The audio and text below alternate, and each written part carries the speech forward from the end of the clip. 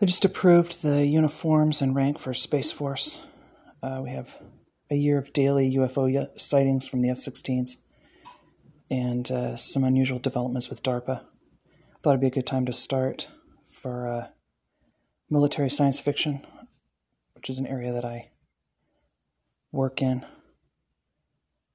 I'm also going to be vetting the news. It's for military, active duty, and veteran, and all services branches, and any interested civilians.